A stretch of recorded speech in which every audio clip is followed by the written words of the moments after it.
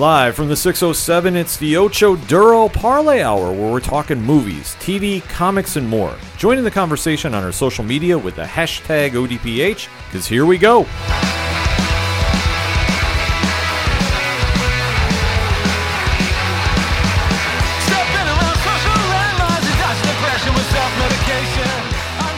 Welcome back for another edition of the ODPH podcast, better known as the Ocho Duro Parlay Hour. What is going on, everybody? Thank you so much for joining us this week. My name is Ken M. Joining me in studio, as always, you know him.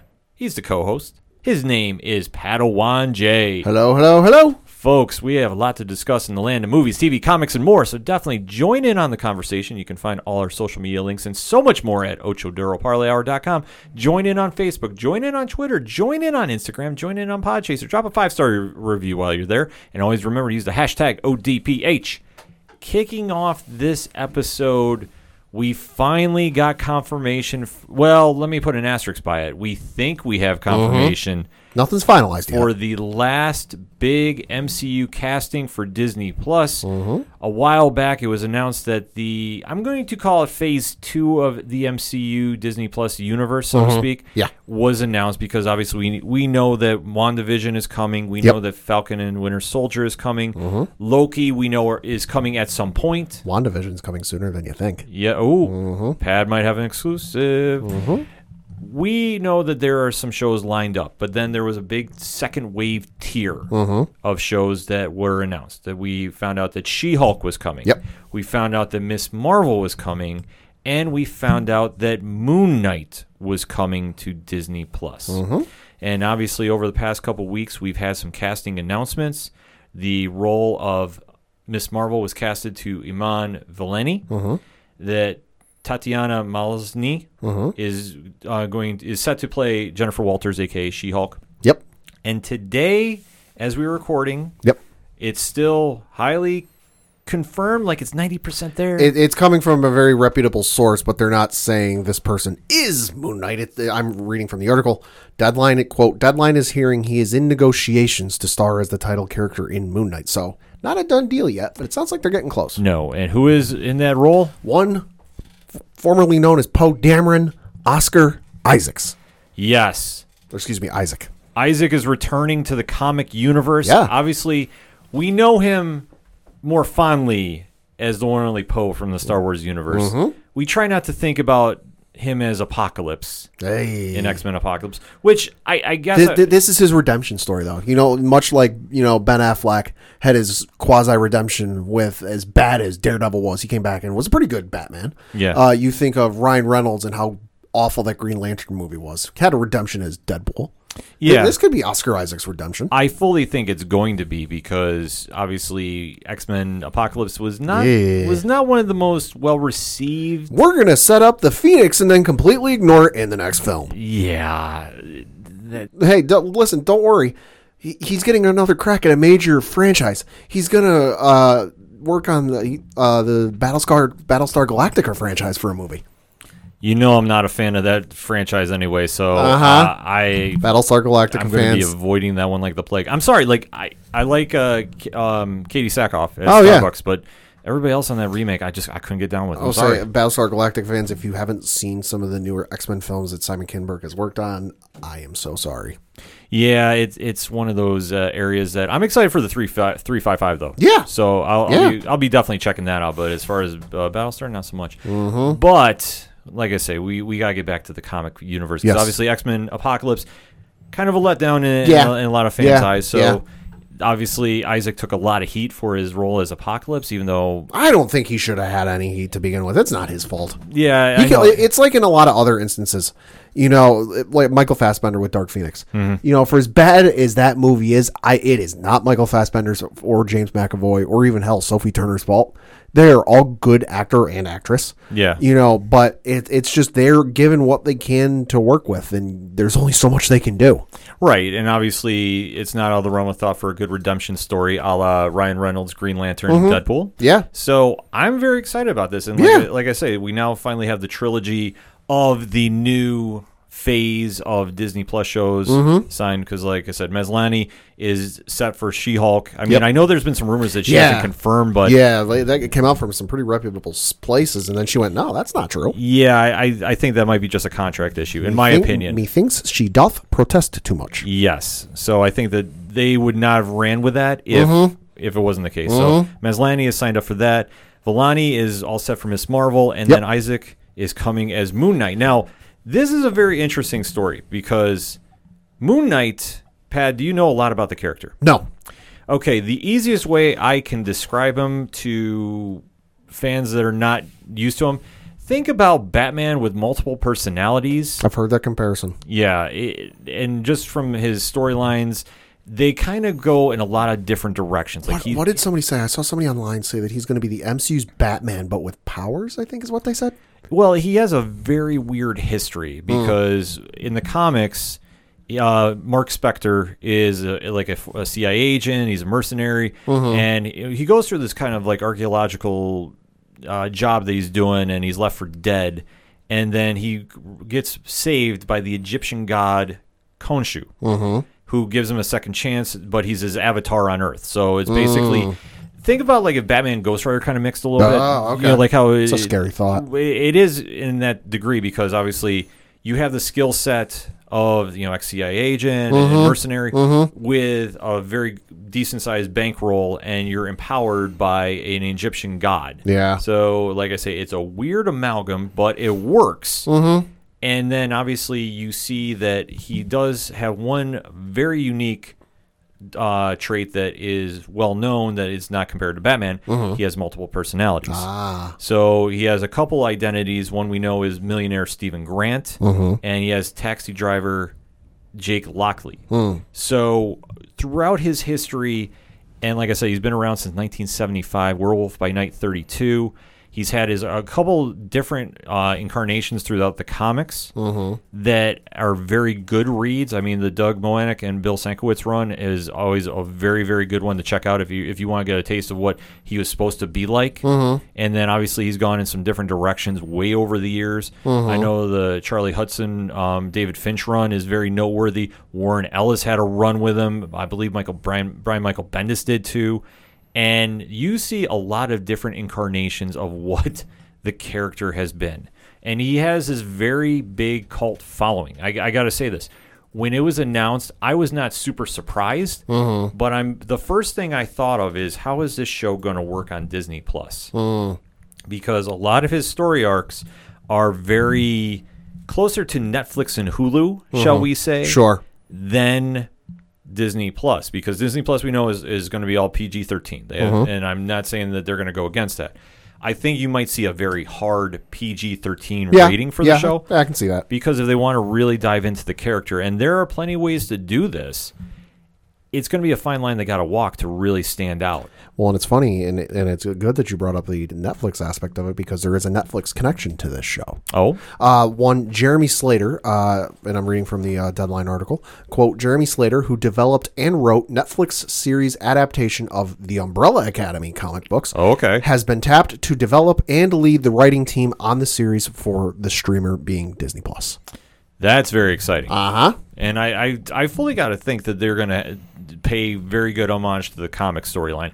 It just depends on what version they want to go with. And that's the one thing that, with how complex the character is. I mean, on paper, like I say, he looks like a cheap ripoff of Batman. Yeah. Because he has the millionaire toys, and I know he has the different ships and the moon batarangs and what such. But once you delve into the character, he's very complex, and whatever incarnation they want to do of him, they have a lot of area to grow. And that's the one thing that I don't know how they're going to exactly pull this off, but I think is something that for fans, you got to be excited about. Yeah. And I just don't know which incarnation they're going to do. And like I say, I got to stress on that, because in the recent years, Moon Knight has elevated his status in the comics. And he's had a lot of A-list creators really take a run with him. They've gone in some very unique directions. I know there was the one when he was really trying to connect with the MCU. I want to say that was Bendis' run. I might be wrong about that. Please correct me if I'm wrong on social media. And he was like thinking he was part of the Avengers, or that might have been Hudson's run actually. But he also just delves into like what personalities are in that, and then how much of it is all in his head, which I think Warren Ellis was really doing, because that's when he created the Mr. Knight persona. Okay.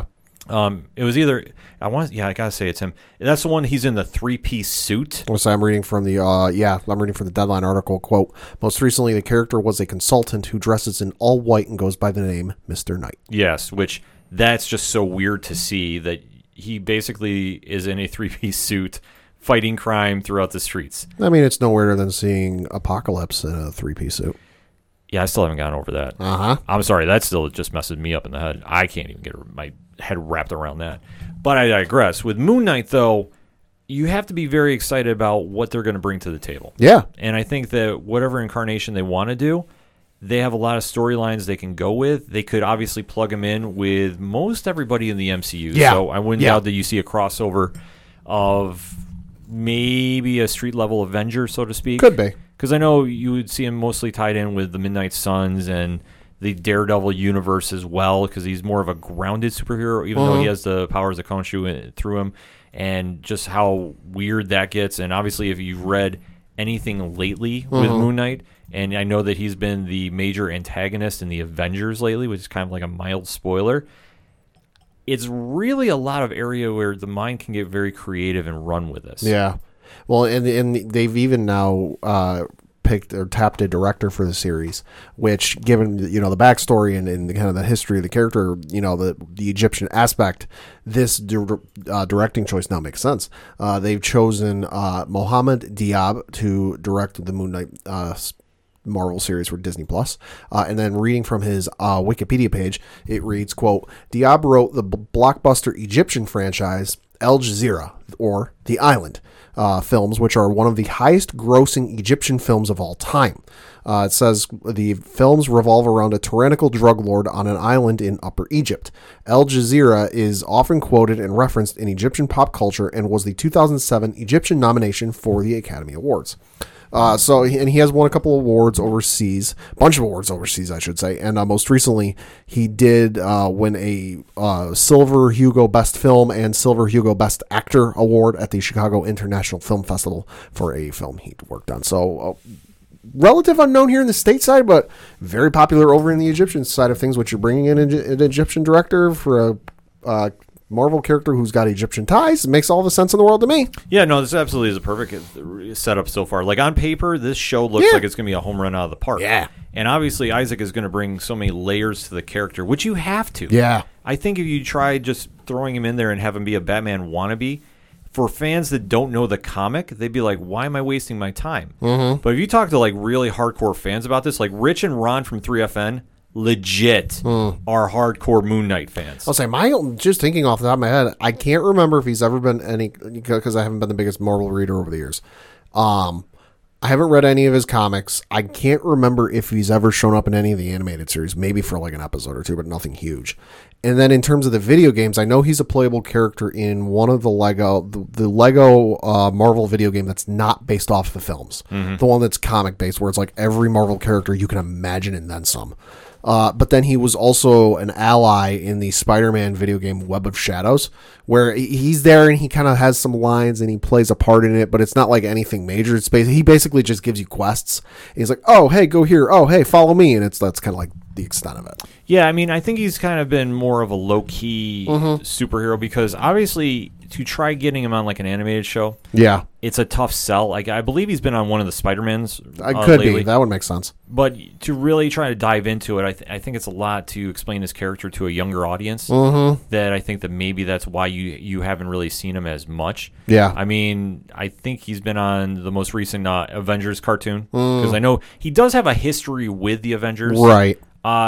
Being a member of the West Coast Avengers at one point, comics, 80s, 90s, enough said. So that being tied all together, that I think, he's been on a little bit here and there, and I think more so with the Spider-Man cartoons. But it's only been like a cameo, so to speak, like when they've done major crossovers, like with Venom on the cartoons, that you have to bring in everybody. Like, you can't do Maximum Carnage, but he could be a character that's in there. And like I said, it's just for temporary purposes. because, like I say, if you try deep diving into his character, it's so complex that I really think this is going to surprise a lot of people. Like how Daredevil surprised a lot of mainstream fans. Yeah. Because everybody knew, okay, it's a Marvel show. I know the MCU. I know the Avengers. And when you turn that on for the first time, it's like, and especially with the film that had come out, a couple years prior with Ben Affleck. Mm-hmm. For as much as people like to forget it, a lot of people don't. No, a lot of people don't. I mean, I think that one suffered a lot, though, from the Batman vs. Superman syndrome. Yeah. You combine 3 different eras of comic book writers that are vastly different, i.e. Stan Lee meets Frank Miller. There is a distinct difference in storytelling and vision. Mm-hmm. It's not going to work if you try meshing everything together. I mean, that's the same fault I give Batman vs. Superman, that you tried making the story way too complex when you should just streamline it. Mm-hmm. So as long as they avoid doing the over-the-topness here and try combining too many elements that you can't get your own clear version out, I think they'll be okay. Mm-hmm. I really do, because with Oscar Isaac attached to this, you have an A-list superstar that is very well known to your fan base, is very well known to the major fan base. Oh yeah, especially since, like we mentioned, he was in the Star Wars franchise. He was in the Fox X-Men verse. He's also going to be he's in the upcoming Dune film from Denis Villeneuve, and then he is recently signed on to the HBO limited series Scenes from a Marriage.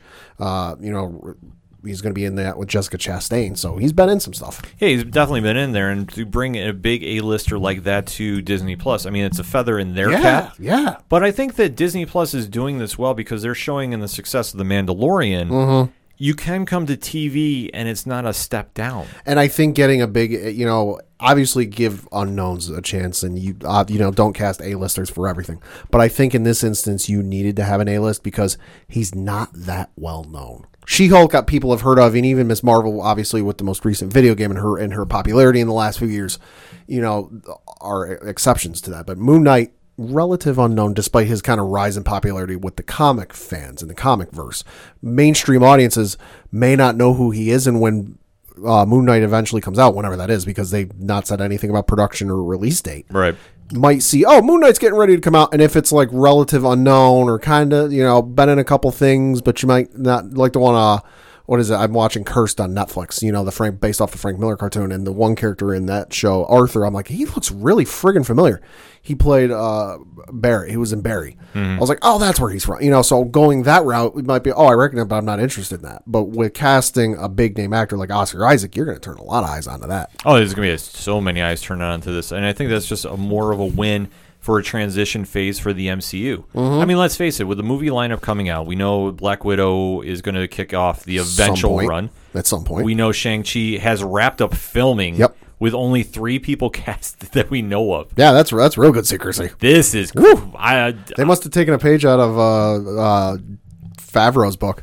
I can't even wrap my head around that. Yeah. The fact that was actually confirmed that they're done filming. Mm-hmm. So the movie will be ready whenever they decide to get the slate back up and running. Mm-hmm. We know Eternals is presumably done. Presumably, but at this point, who the hell knows? Yeah, that's one I'll believe it when I'm in the theaters for it. Mm-hmm. And then after that, the slate is kind of wide open. We do know that Spider-Man 3 is in filming right now. Yep.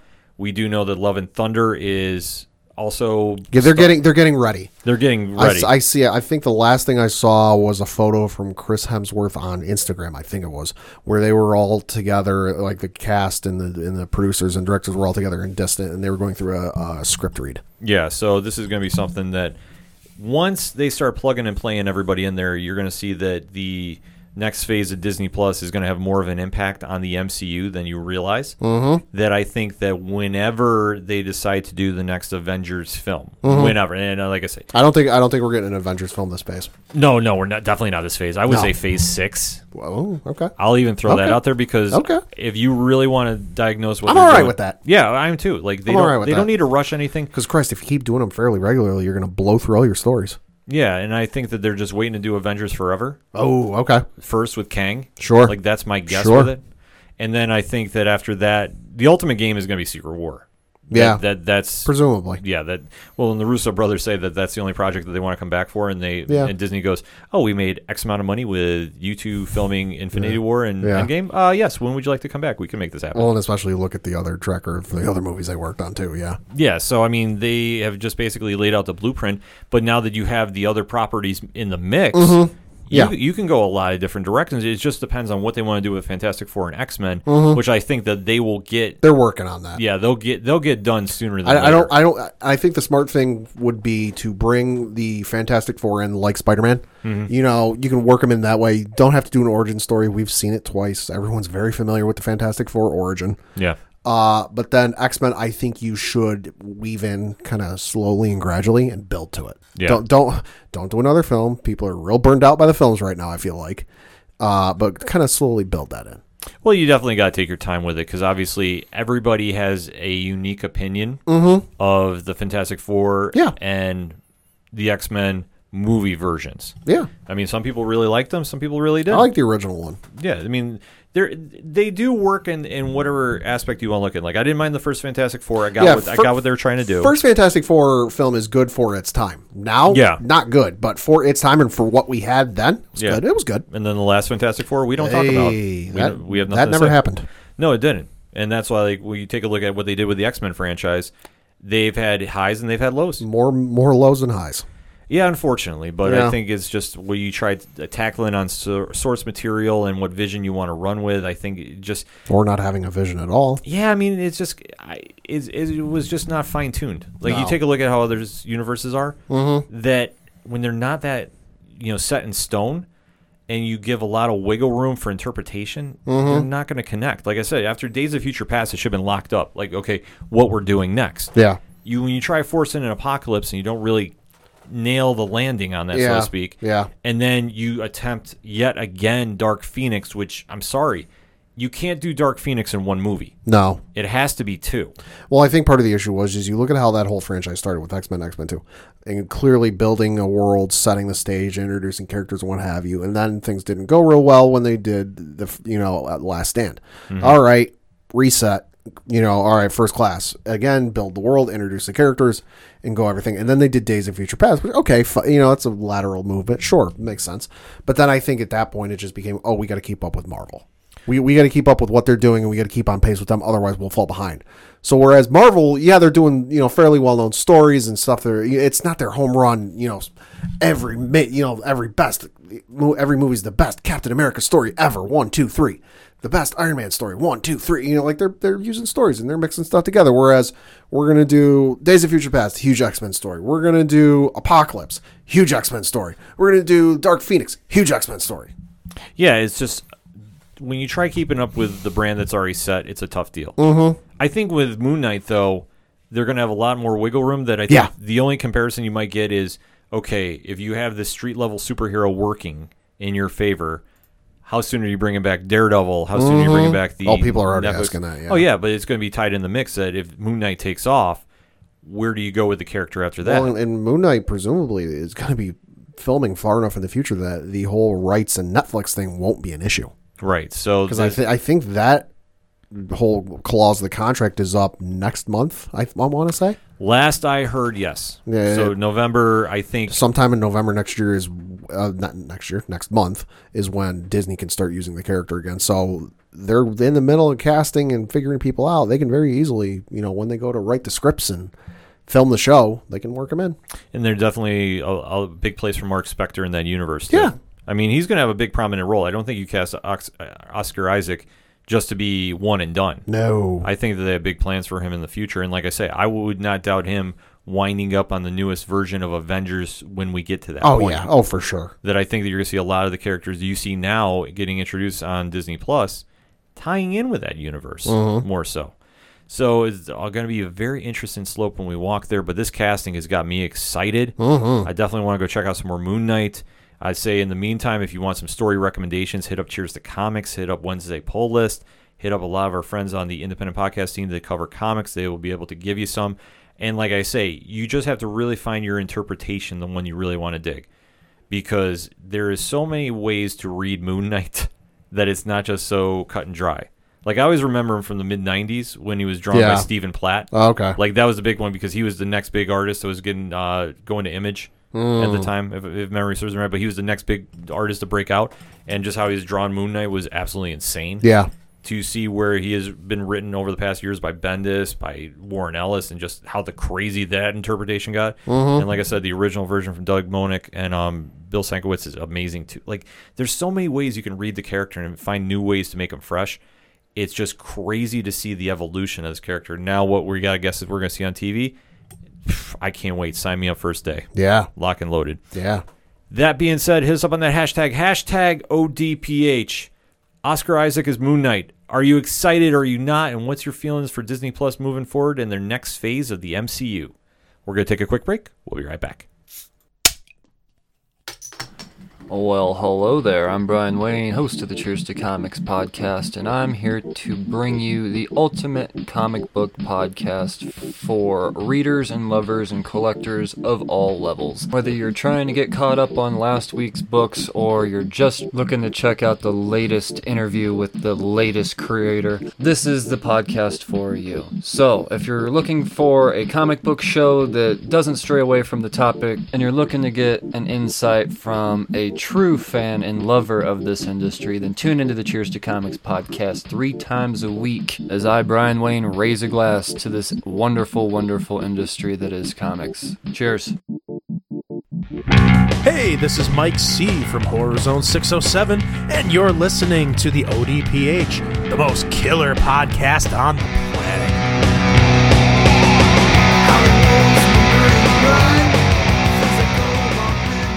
Coming back for segment number 2 on this edition of the ODPH podcast, and I'm going to be recapping yet again Fear the Walking Dead. Okay. I am surprised at how well I actually really like the series. Me too. How much you like it, I mean. Yeah, because obviously we've talked about this in past episodes. Not a fan how it started off. In fact, I was hoping the family got eaten alive in the first season. This is true. Yeah, I make no shame. If I still had the text messages, I could provide evidence, but no, it's true. Yeah, but this show has grown, and I mean grown. This season alone has been some of the best Walking Dead shows they've done, period. I know it's kind of a bold statement, but Sure. Well, yeah.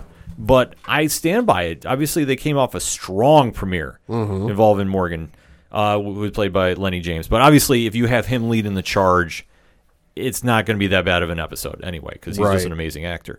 But this one, they've been doing, like I said, as an anthology. It's been isolating each character on the show, so to speak, and letting them really kind of spread their wings and grow. So this one, though, ties in with Dwight. Now, we know him as being the former right-hand man of one Negan, and obviously played still by Austin Emilio. And you see how he has been on his way with Maggie Grace, is Athea, traveling, basically documenting about the walkers. And they're on assignment by Virginia, who is, like we talked about previously, their version of the governor, that she's forcing them to scout and basically keep track of how walkers are roaming the streets and such. And this is the first time I've kind of really dived in on their characters for a little bit, because we do know about a little backstory that Athea has made this connection with a character known as Isabel, and discussing about a rendezvous point, and Dwight, who has grown since the last time we saw him, obviously getting exiled from the survivors by one Daryl Dixon for obvious reasons. Yeah. He now has a lead on where his ex-wife is, the one that was presumed killed, but then Negan obviously kind of dismayed that a little bit, so he's now in search for it, and he does have some leads. So they do have some great scenes back and forth in this, which I have to really applaud, is that you see the growth of Dwight. And when they're trying to head to the building they do come across the end is the beginning spray painted on a wall. So obviously somebody's laying a trap for it. They've been talking about this since the first episode, that at the end of that they had somebody spraying the end is the beginning on the side of the submarine. So once again, you see a little quick shot of that. But as they're going, they do have this back and forth about, like, why are you going after, this mysterious person on the phone? And Athea's addressing this, and you see this, like I say, budding friendship happening between them. And it's obviously nothing romantic. It's just two friends that are kind of accepted that they've been chasing after somebody that they don't think exists. And Dwight goes into about how he's been trying to find Sherry, his ex-wife, and he's like, I have one lead, and here we are halfway across the country. Yeah. I'm trying to find them now. How does this all play out? It's a very cool back and forth, and they're also talking like a little throwback to about skunked beer. That obviously you can kind of just tell the state of the world is going on by the beer that has gone way past its due date, aka it's skunked beer. So it's kind of like a little fun throwaway scene, but it's still something that you see the growth of the character, because Dwight, we haven't really seen spread his wings in a while. I mean, obviously, since he's been added to this group, it's been kind of a unique dynamic, obviously coming off the Negan situation. Right. But this is one where you kind of see him really having a redeeming moment, because once they were trying to go to the building where the rendezvous is supposed to happen, they are coming across people that are infected. Now, not infected like the zombie infection. We're talking bubonic plague. Oh, yo. Yeah. Yo. So this is kind of a... Frightening. Yeah, they have really added the horror back to the show. And this is what I love about it. Like, I'm not the biggest horror movie guy, but I do like it when it's subtle on shows. And for The Walking Dead, this is what I've been waiting to see. Not everybody's all happy-go-lucky and Hilltop and the Kingdom. Yeah. No, like, this is real. Like, oh, yeah. This is, okay, people are really sick. And then you have to expect this with no medical hospitals going on in the zombie apocalypse. But the fact that they have a plague breaking out, bubonic is the definition, I believe is what it is.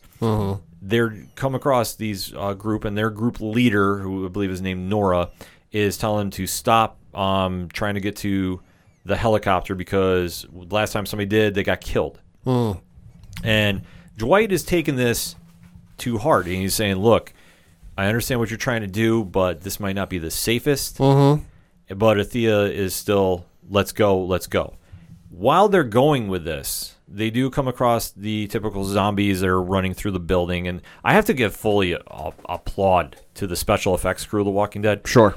That's the one consistent from the show. Right. That no matter what brand you go to, they deliver on creating these worlds and rooms that are just completely scary and frightful, and just how a zombie apocalypse should be. Like, I think they do it so well. And as they're going through the building and they're trying to get up to their ways, you do see that Dwight has been infected by said plague, which I think was very cool, because at the first moment I'm like, are you telling me that after all this time he now is infected with the zombie apocalypse?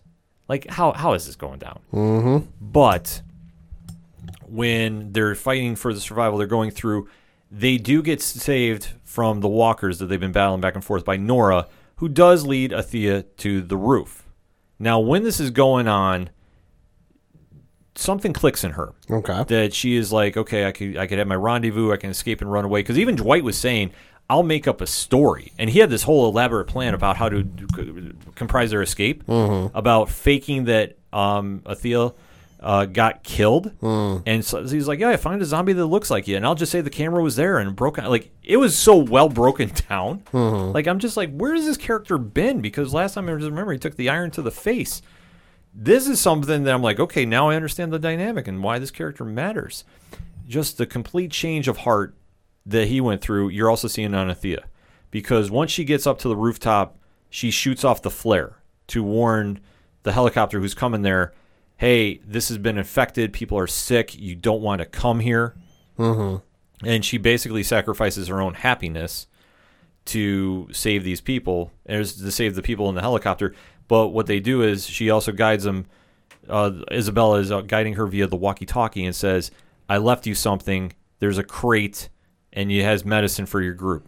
And also has some skunked beer. Uh-oh. Because this has been kind of like a back and forth that she's been chasing after this person, and somehow beer is always tied in the connection of it.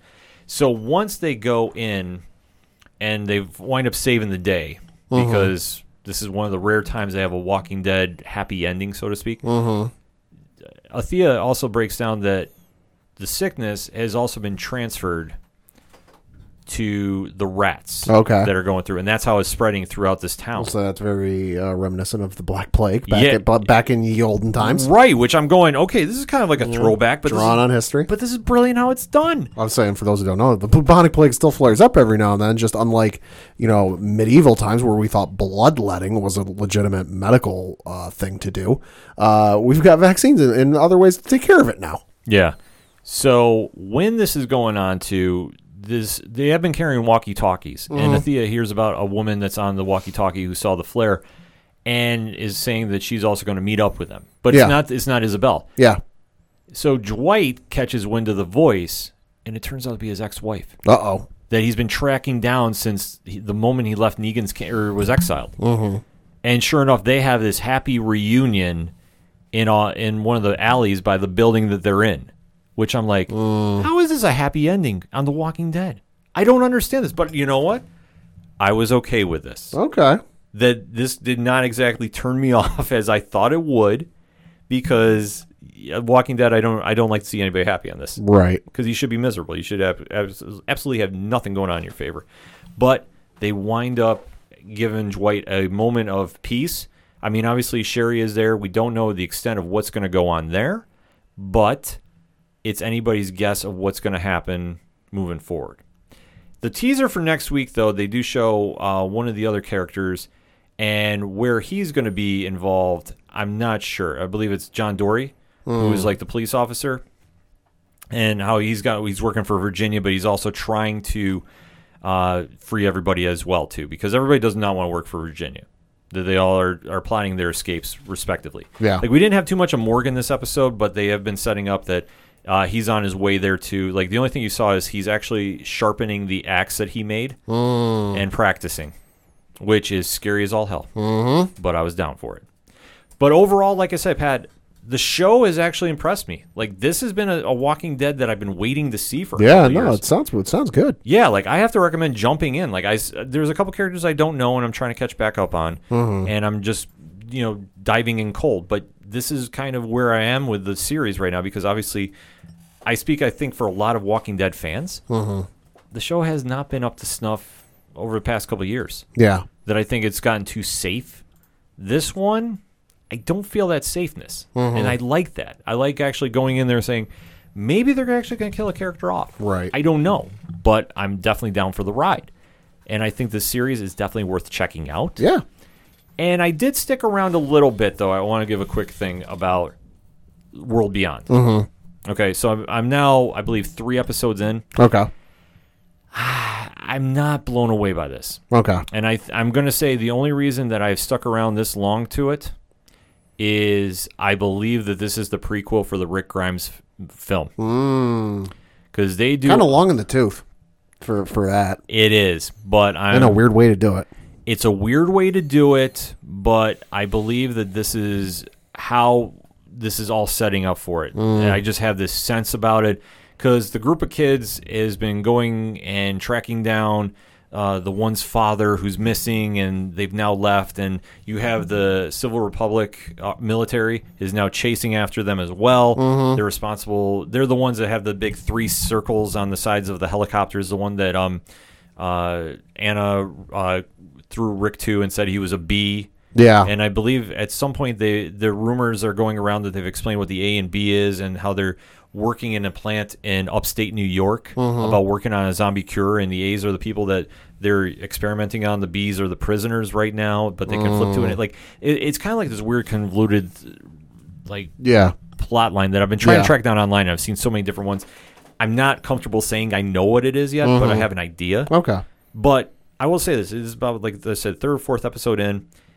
I understand what they're trying to do, but I'm still not buying into it. Yeah. Like, I'm kind of watching, and I'm going, okay.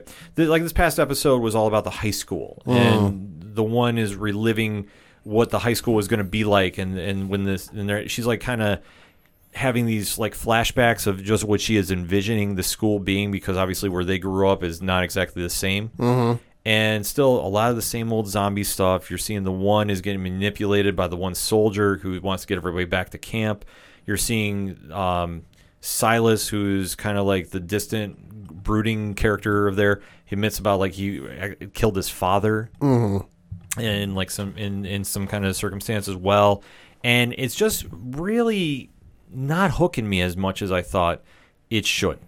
Like, I think once I get away from the high school stuff, it's very interesting about it, but they dwelled on it way too much this episode. That I think it was just, I understand you're trying to explain their kids, and I get that, but it was really wasting a lot of time. It was almost even like those early Walking Dead episodes when they were filler. Mm-hmm. You know what I'm talking about? Yeah. Like when they're like on Hershey's farm and they're not doing anything. That's kind of what I felt with this episode. And like, I shouldn't be as critical of it, but that's kind of the vibe I'm on about it. I'm not going to lie. I don't know, exactly where they're going to go moving forward with it, because they kind of jumped all over the place. Like I said, it's visually impressive, though, when they get to their zombie scenes. Mm-hmm. And they did have the one scene where they were trying to track down the Blaze of Fury, or it was something like that, because they've been trying to track down the Blaze of Glory, or Gory, as they were referring it to, which is where the Civil Republic was kind of making a no man's land area. Gotcha. But the kids got through it, which I don't understand how, because this entire time I've been watching them, they have not been able to kill one zombie. That's concerning. Yeah. Like, they did this thing where Iris and Silas were escaping, and they were basically shoving the zombies away until Silas had like a flashback from like him being beat up as a kid, and he starts punching the zombie in the face on the ground. Like, it's kind of like in the mount position from MMA. Yeah. And I'm kind of like, I don't really know if I'm vibing off this, because I would expect, like, if you're punching them barehanded, wouldn't you get infected? You would think, maybe. But I don't know. Reasons. Yeah. But overall, like I say, Worlds, I believe they're setting up for that prequel. Okay. That's the only reason I think I'm sticking around for it. Yeah. Just to watch it. Yeah. But right now, the king of the Walking Dead universe is Fear. I did not think I would be saying that right at any stage, but I'm telling you, you really need to check it out. They have definitely stepped their A game up. They have had 3 very good episodes, 1 strong out the gate, but they've still maintained the fear element that you like seeing in The Walking Dead. Mm-hmm. And I will say this one, I'm not going to give a letdown to, because it did have a lot of happy endings going on with it, but I think that if they have a big payoff at the end, I'm definitely down for it. But I'm locked and loaded on this show, so definitely highly recommend you check it out. Yeah. And hit us up on that hashtag ODPH. What is your thoughts of Fear of the Walking Dead? Have you watched it this season, or did you give up before? I'm giving you reasons to watch it again. And if you've seen it, let's talk about this episode, because I definitely want to deep dive into it a little bit more. We're going to take a quick break. We'll be right back. My name is Paige, and I'm the host of Reverie True Crime. Reverie means to daydream, but even daydreams can become nightmares. Come join me and get lost in horrific reverie about true crimes and eerie events. Reverie True Crime Podcast, available wherever you stream your favorite podcasts. This is Rich, the host of the 3 Fat Nerds podcast and co-host of the Horror Zone 607 podcast, and you are listening to our hashtag 607 podcast brothers, the Ocho Duro Parlay Hour. Now kick it back over to Ken Moneybags and the crew.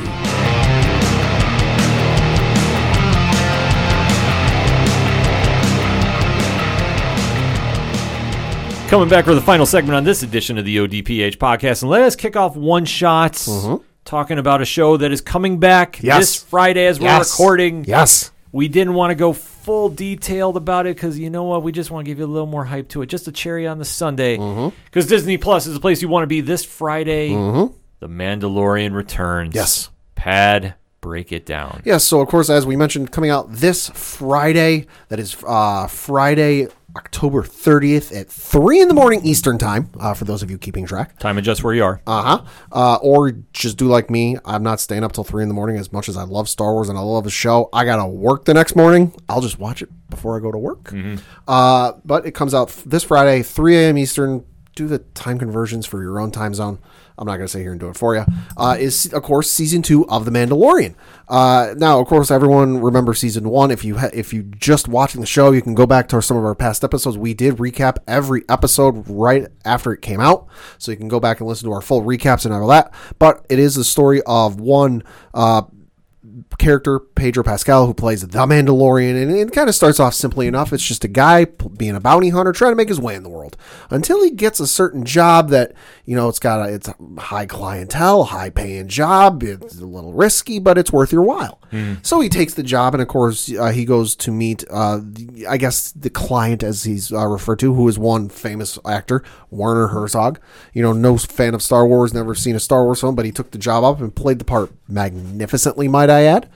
He goes and he tracks this, client down, or he goes to do the job, and he comes and finds out that it's this child that looks a lot like Yoda. It's not Yoda, but it looks like him. Right. So he goes to bring him back, and then all of a sudden he gets a chain. Instead of just turning him in and letting because Werner Herzog's character works with the Empire, or what's left of the Empire, and they start doing what appears to be some tests on him, and Pedro Pascal his character gets a little bit of cold feet, and he goes, you know what, I don't like this. So he kind of wreaks havoc on the planet he's on, saves the child, and takes off. So he goes from there, and he goes, jumping around the galaxy until finally everything kind of comes full circle, brings him back to that original planet where he's got to help, whereas the name Carl Weathers, who plays Greef Karga, he's got to help him out. He's in a bit of trouble because all the proverbial hornet's nest that Pedro Pascal kicked up on the planet has brought in the full might of, that region's empire, or what's left. So, he goes back with some of his friends and kind of tries to take things back, but that's where we get the big reveal of kind of the big villain of Moff Gideon, played by one Giancarlo Esposito. We think it appears that he's dead, but surprise, surprise, unless you see the body, they are not Never dead. He pops out of the TIE fighter he's in and is holding the Darksaber, a black lightsaber from ancient Mandalorian history. And that's where we leave season 1. And of course, season 2 drops this Friday.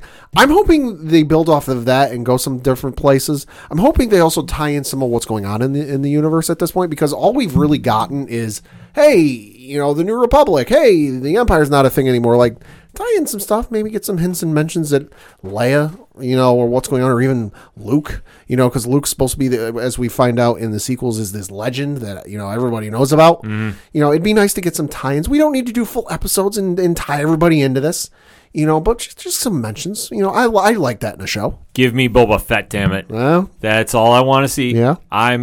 I'm sold on the show. Like, I agree with you. I think that'd be cool to kind of take it around the universe a little bit, and obviously see some familiar faces, see some new ones that can definitely make some noise.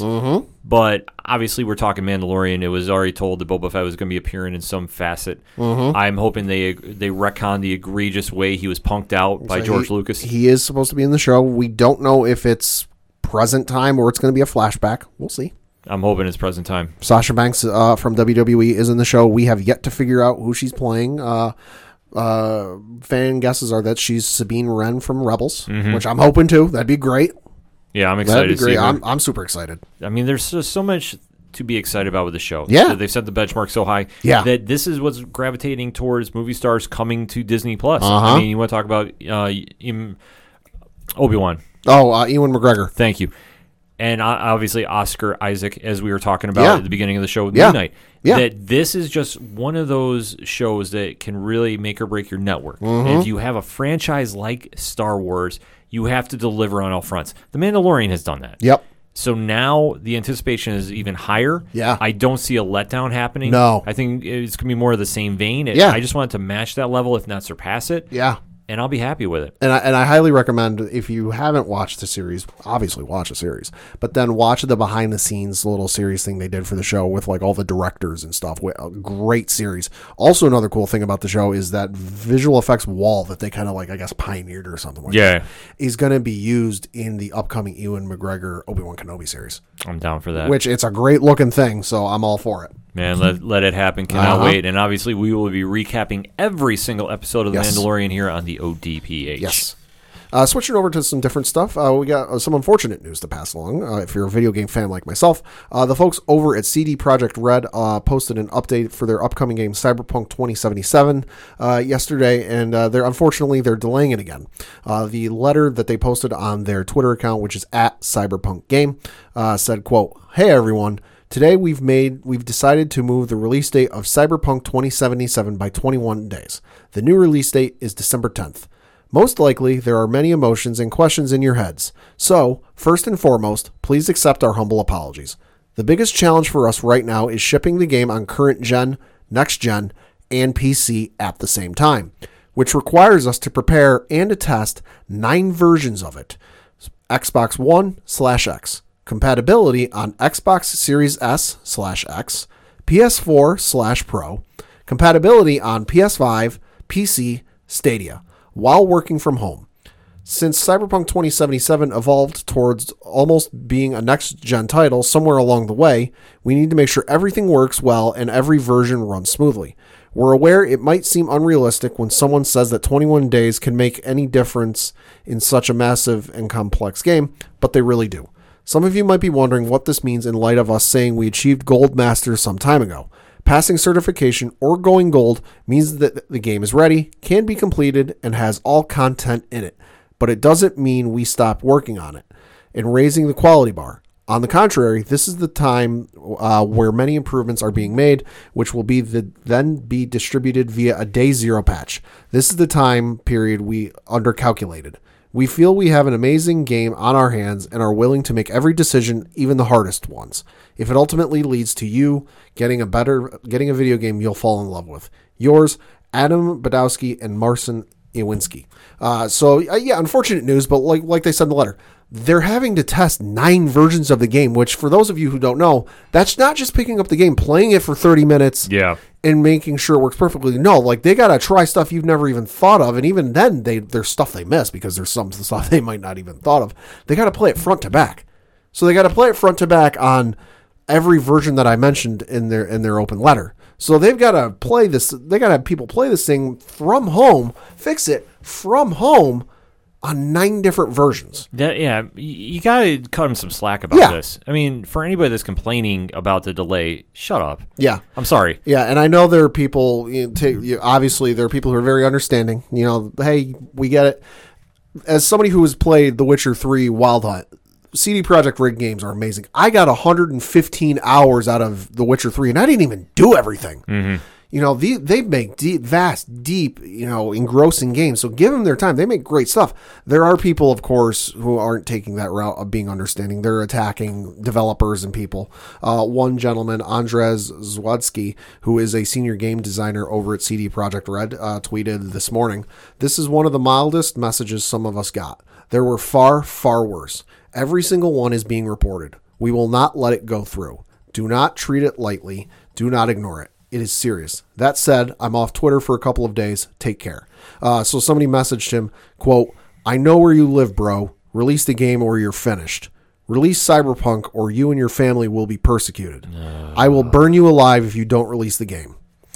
If you are one of these people, and it's not just limited to Cyberpunk, if a video game gets delayed, because if there's anybody who can gripe about a video game getting delayed, I waited on Kingdom Hearts 3 for 13 years. Yeah. If anyone can gripe about a video game getting delayed, it's me, and I never once griped about it getting delayed. I was bummed, yeah. I wanted to see it, yeah. But I had to deal with it getting delayed and put off for 13 fucking years. If you are one of these people that like to message developers at home and threaten them, their colleagues, or their families' lives, saying, you know where they live, I'll come for you, I'll hunt you down, stop listening to this show and fucking unfollow us. Yeah, definitely. There's no reason or room for it. There's no reason, like I say, for a game that is going to be as great as this game is going to be. And like I said, the amount of time they're taking to work on this, stop complaining. Yeah. It's like, stop. And I'm sorry, if you cross the line to go threaten, fuck off. Yeah. I'm sorry. Find something else to do with your time than listen to the show. If you're going to be somebody that is going to be threatening creators because something's not done and you have to wait 2 more weeks, stop. Yeah. I'm sorry, stop. There's other problems to be worried more so about the world than that. Hey. On to happier things. Yes. It was announced by Netflix yesterday that they're going to be working along with the folks over at Ubisoft on an Assassin's Creed live-action show. Interesting. I am all sorts of excited for this, and as they like to say in 3 of the Assassin's Creed games, Requiescat in pace, which is rest in peace in Italian. Oh, break it down. Yeah, so they announced on Twitter yesterday, not much, it's just a collaboration. It's a little logo. It's got the Assassin's Creed A with the little undershaped thing, whatever the hell that thing's called, and then the Netflix logo. So it says in just Netflix plus Assassin's Creed. So they're working on something Assassin's Creed related, which, let's be honest, it's going to be better than the Michael Fassbender movie because holy shit, that movie sucks. Yeah. The only good thing with that movie is the leap of faith they do in that is legit. He does that from like 150 feet up or whatever the hell it is.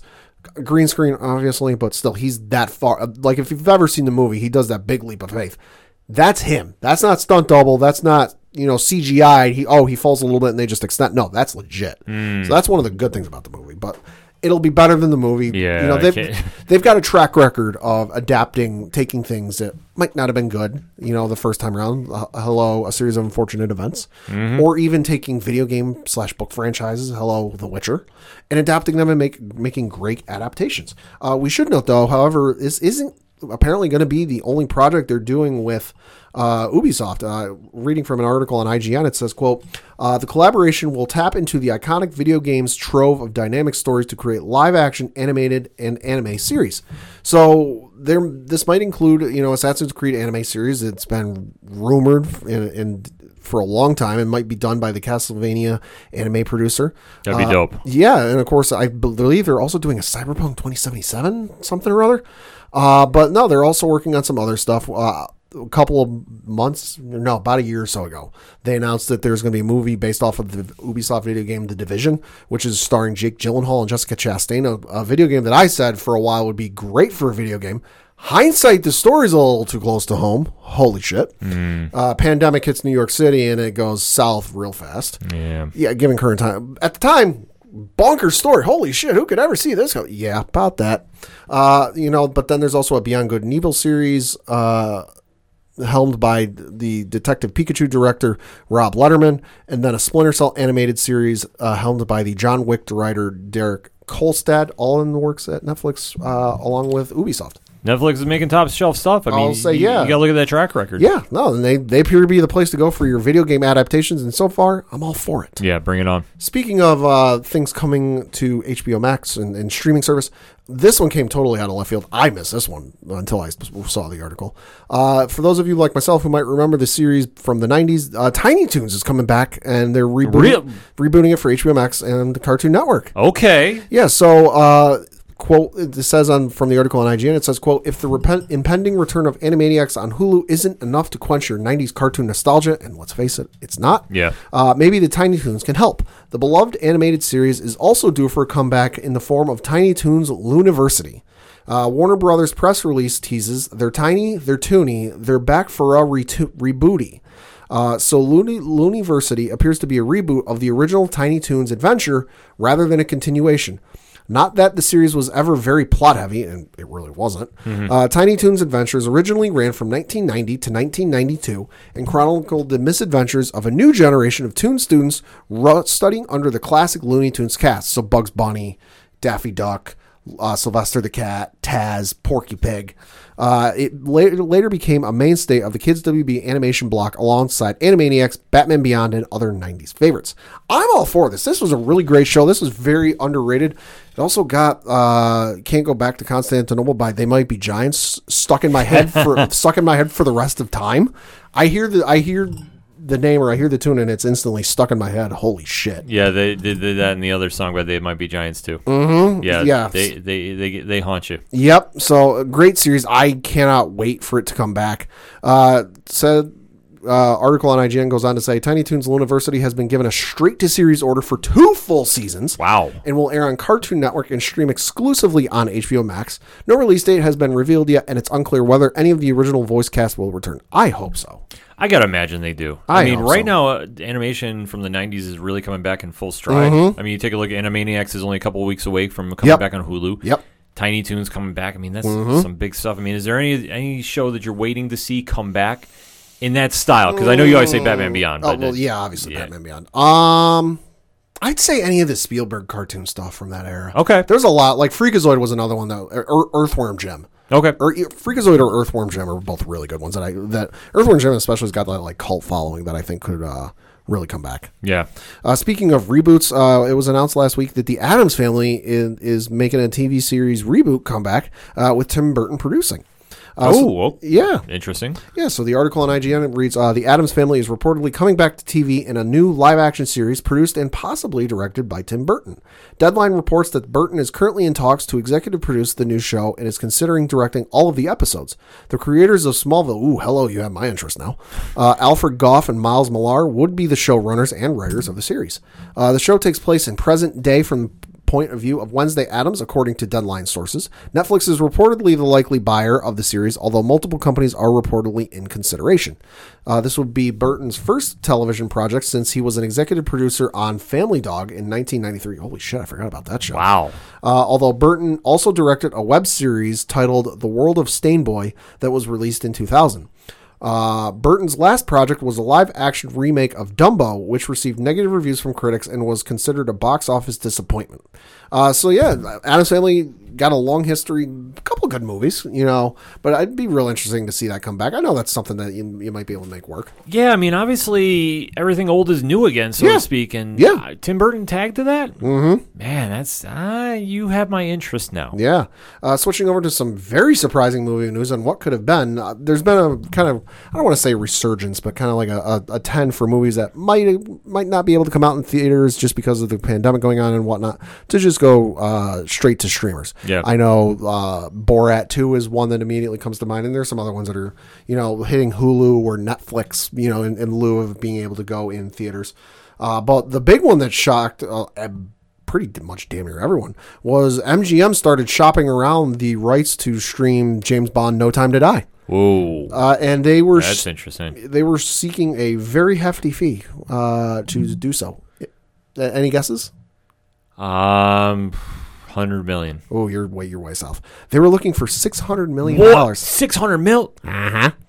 So this, damn. Yeah. So according to Variety, Apple and Netflix and other streaming services were looking at acquiring the rights to No Time to Die, but according to multiple insiders at rival studios and companies, the $6 million price tag was, quote, deemed too rich for two of the free spending streaming services, close quote.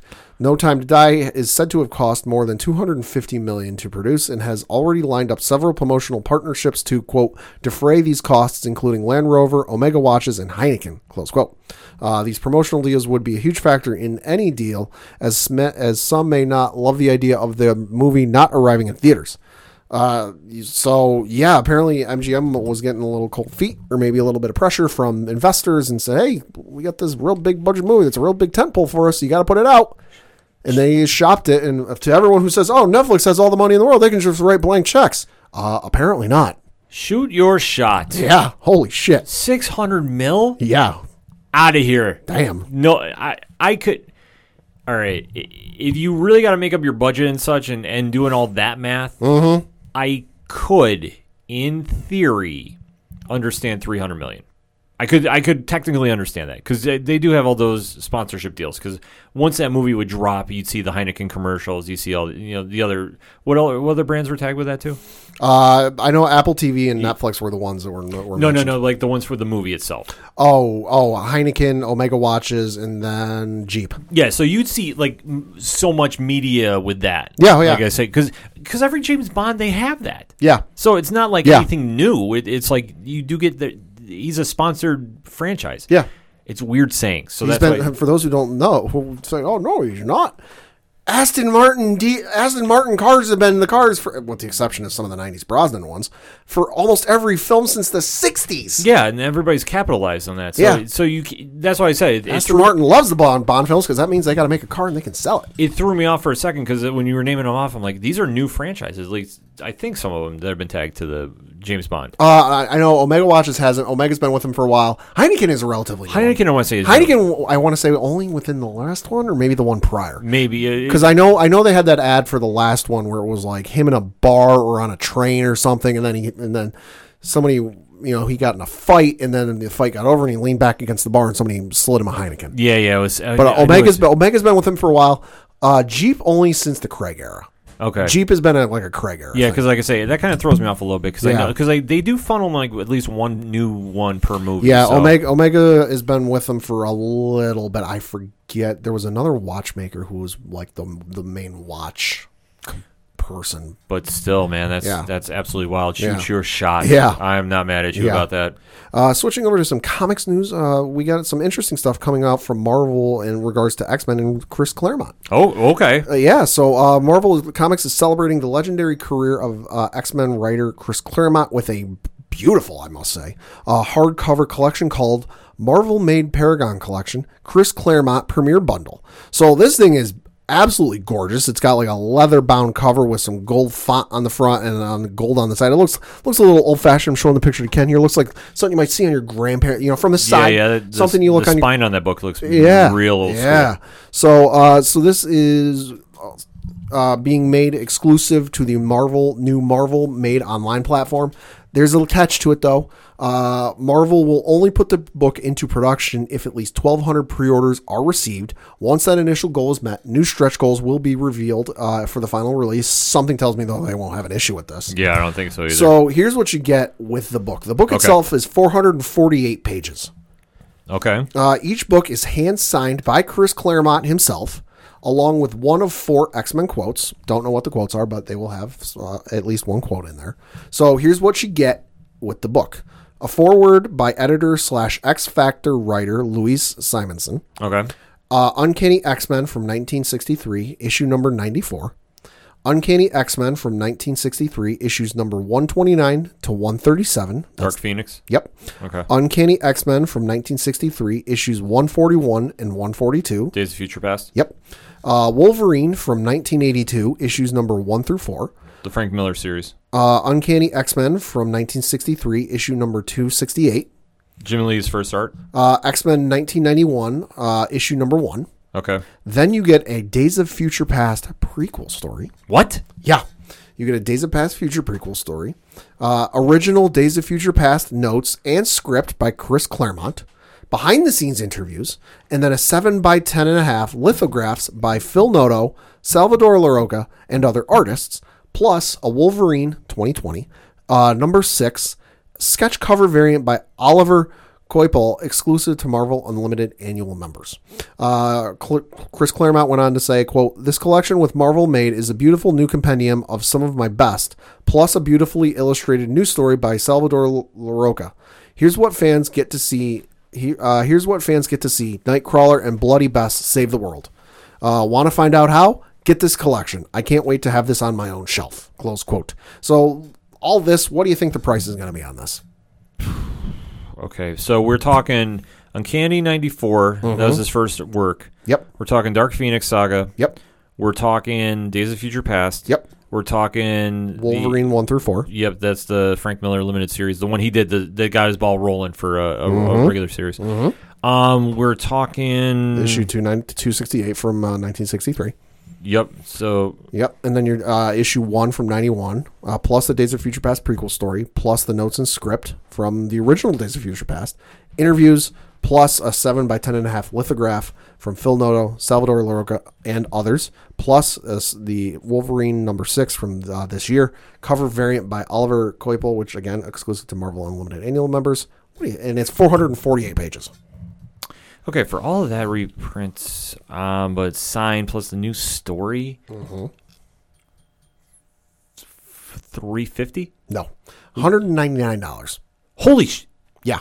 That's $200 for all that? Yeah, so this does not... That's not a bad deal. No, it's $199, not including tax and shipping. And it's expected to be released in March of 2021, assuming it meets the goal. But like I said, I don't think they're going to have an issue. No, that is a great... Okay, if you were an X-Men fan and you really want to get something that's a true collector's item, this thing... Pat is just showing me the picture here. Mm-hmm. This thing, it looks impressive. Oh, yeah. I mean, it looks like one of those big Star Wars archive books. Mm-hmm. Like, it's huge. And just to get all that X-Men history, like I say, you don't find anybody more synonymous with the X-Men in the comics than Chris Claremont. No. I mean, he is the godfather of the X universe. Mm-hmm. And obviously, his run with John Byrne is we throw the word iconic around easy. It is. I mean, it is literally the blueprint for what you look for in X-Men storytelling. Like, that's why we always keep hyping about how Dark Phoenix is the greatest X-Men story of all time, and like what does it have to do with, and you know, going from there. And like I say, to see everything else that's thrown in this mix. I mean, Days of Future Past is, I mean, personally, it's I think my favorite X-Men storyline of all time. I know it's only 2 issues, but it doesn't matter. The saga, you have that. You have the Frank Miller illustrated Wolverine limited series, which, I mean, like I say, for that time period was like, read about it. Yeah. Then factor in 268, that's Jim Lee's first artwork, I believe, with the X-Men. And then you have, obviously, 1991's X-Men #1, which is the highest selling comic of all time. Yep. And then you get a brand new Days of Future Past prequel. I mean, the prequel, like, I don't know how I feel about that, but obviously I'm trusting Claremont with it. Yeah. That is a steal. Like, this is something, if you're an X-Men fan, you go buy. Yeah, and I'm looking at the marvelmade.net website here, which you go to marvelmade.net. This is the first thing you see. They got a bunch of images you can look at, and if you hover over your mouse over the image, you can zoom in on some stuff. No, at least one of the quotes.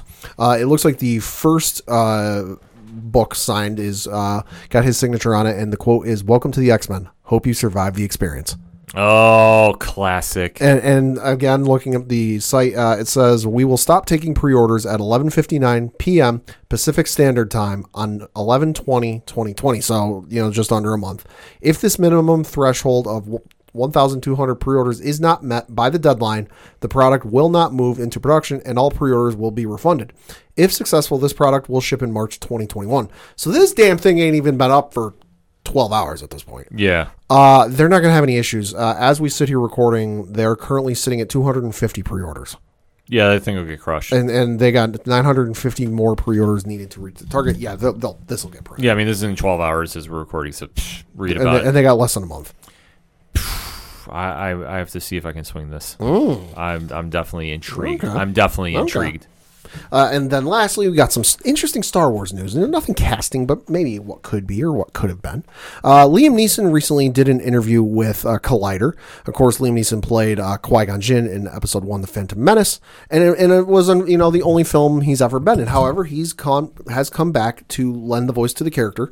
Most notably in Rise of Skywalker, his voice showed up. But then he was also in an episode or 2 episodes of Star Wars: The Clone Wars. And was asked if he'd be willing to, if he's ever been asked to come back and play the character.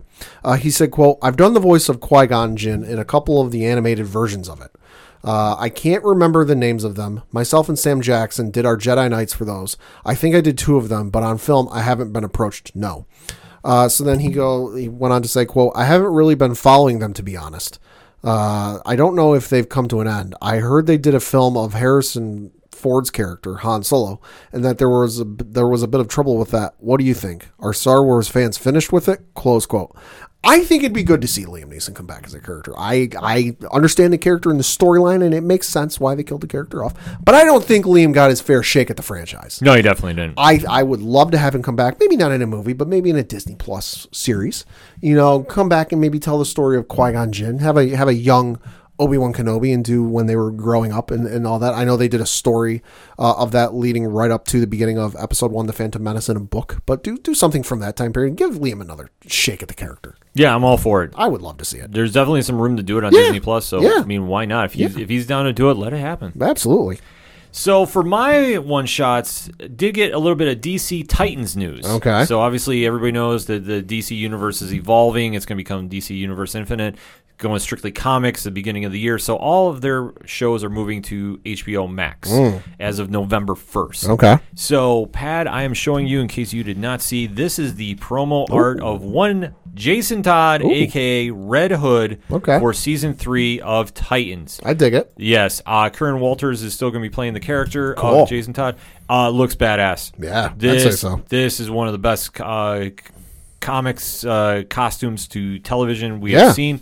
Obviously, this season is going to be heavily Gotham-focused because they are adding Barbara Gordon and Scarecrow to the show. So Production just started, so we don't have any trailers. Don't have any timetable what's coming, but they did reveal what the costume looks like. Obviously, perfect timing with what's going on with the Death in the Family movie coming out for animation. So, super excited about this. Really amped up with what I saw with the still arts here. So, keep your eyes up for that. And if you want to start binge watching Titans, just remember, November 1st, it kicks all off on HBO Max.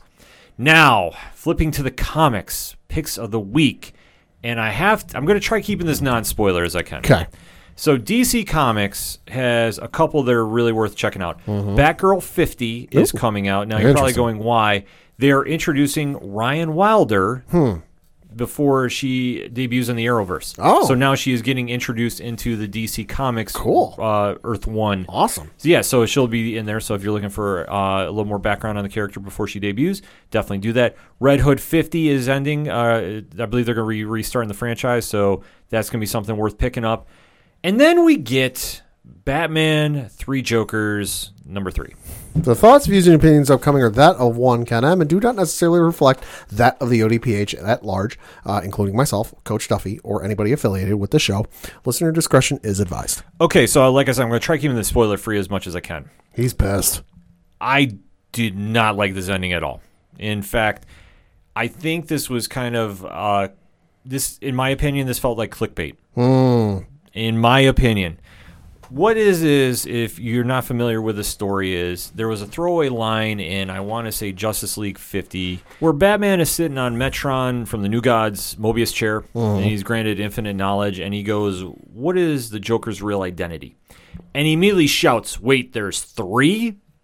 And like I say, it was pushed away to the side. Nobody really kind of paid attention to it. Then we started hearing about this book getting done by Jeff Johns and Jason Fabric about the story of the 3 Jokers. So Fabric's artwork in this has been great. I'm not taking anything away from this. But how this is all kind of played out, it essentially established that the Killing Joke is part of Continuum.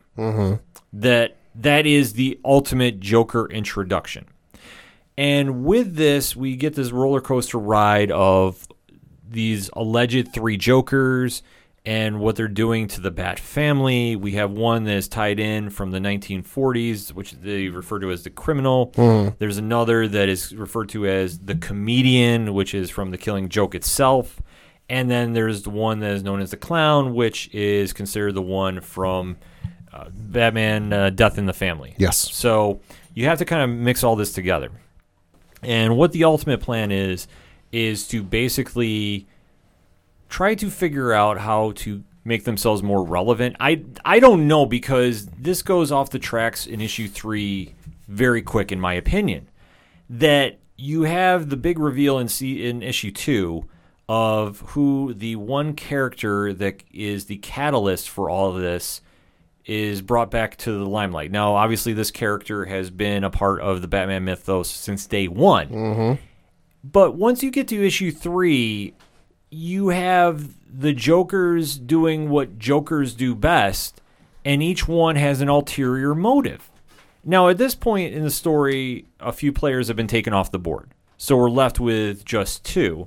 But once you get down to the nitty-gritty, after we get to one Joker against one Batman, the story, like the ending, I don't get, because it's been retconned so many times in the comics that I don't know if this fits into Continuum or not.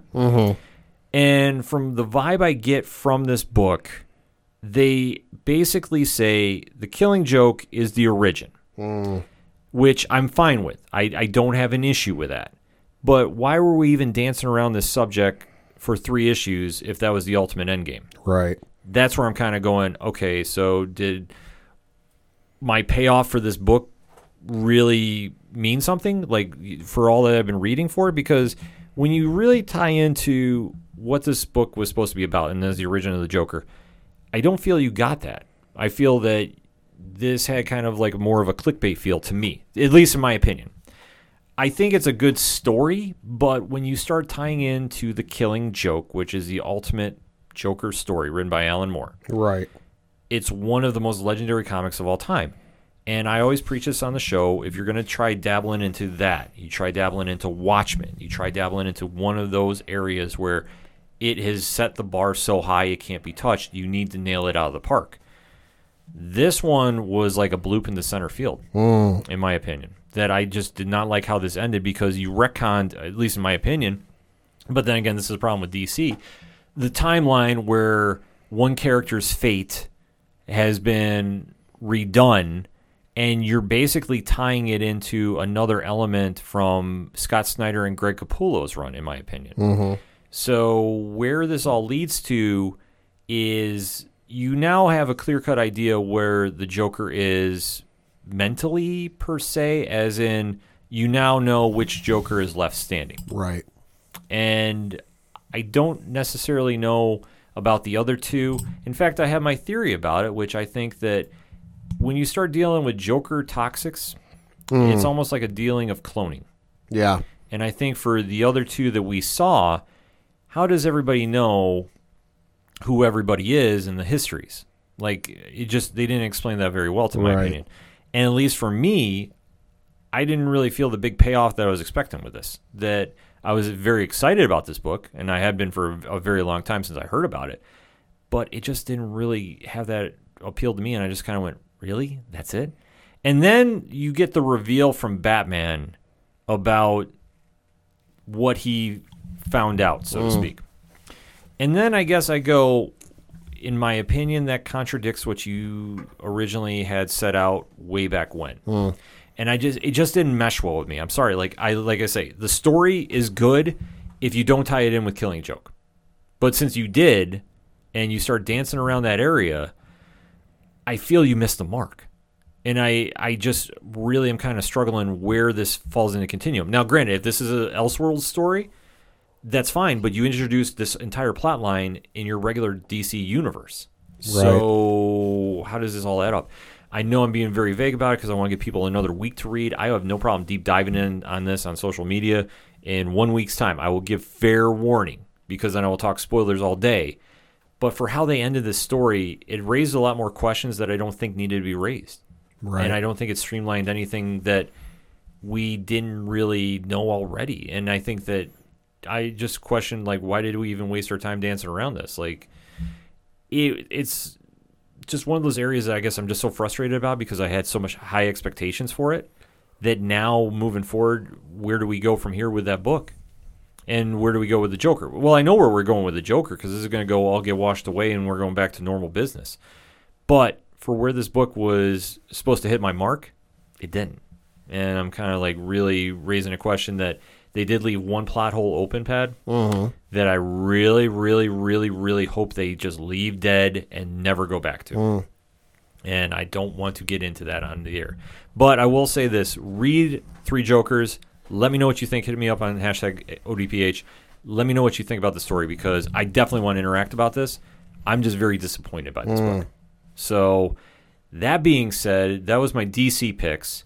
I got to give a quick shout out to IDW Publishing because they just came out with The Last Ronin, which is the future story of the Teenage Mutant Ninja Turtles done by original creators, Kevin Eastman and Peter Laird. Interesting. So I'm not going to spoil anything about this one, but let me say this. If you're an old school TMNT fan and you like how the comics were, not the TV the cartoons and movies, where it's a little more cartoony than to the liking. Like, this is in the same vein as the original book, and this is kind of a badass read. I recommend this.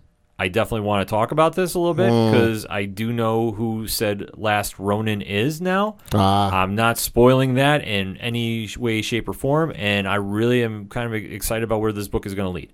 That's kind of where I'm standing with that. And to close out with Marvel, they're having another strong week with X of Swords. Yeah. I will say this, Pat, did you hear about the origin of Apocalypse? No. They actually covered it. Ooh, interesting. And they gave him a backstory where you actually felt sympathetic for him. That's, wow. It's a fantastic, mind-blowing moment. But you definitely want to go check that out if you're a fan of Apocalypse. It's when I read it, I was like, wait, what? That you actually gave him a story that he wasn't just completely wanting to take over the world, survival of the fittest? Yeah. No. They actually gave a little bit of life to him that I was not expecting to see. And then I believe the issue was X-Men 13. There's so many parts to X-Men Exo Swords. Just bear with me if I'm wrong about it. I know they have a new book coming out too, and that it's the X-Men status, so it's kind of a little spin-off storybook with it. But it's definitely worth the read too. And of course, Amazing Spider-Man 51. So you get the fallout from Kindred. The cover alone has got me real excited. I got to read that when I get home. The cover's got Spider-Man on there fighting Doc Ock, Green Goblin, Kraven, and then I'm blanking on the name, Lizard.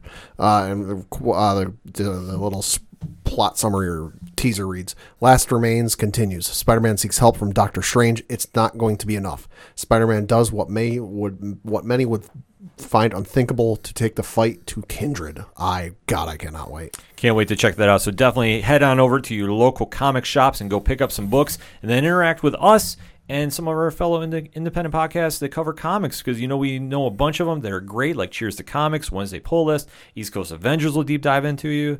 Obviously, SWO Productions is going to be kind of doing some transition, because this week is the last podcast of the Gross to the Stratosphere. Very sad. Bittersweet to hear that. It was a good episode. I definitely want to recommend that on the way out, so give them some good downloads, and then whatever they got going on in their next transition, you definitely want to go check out. So much good stuff at the comic shop. Definitely head on over and check it out.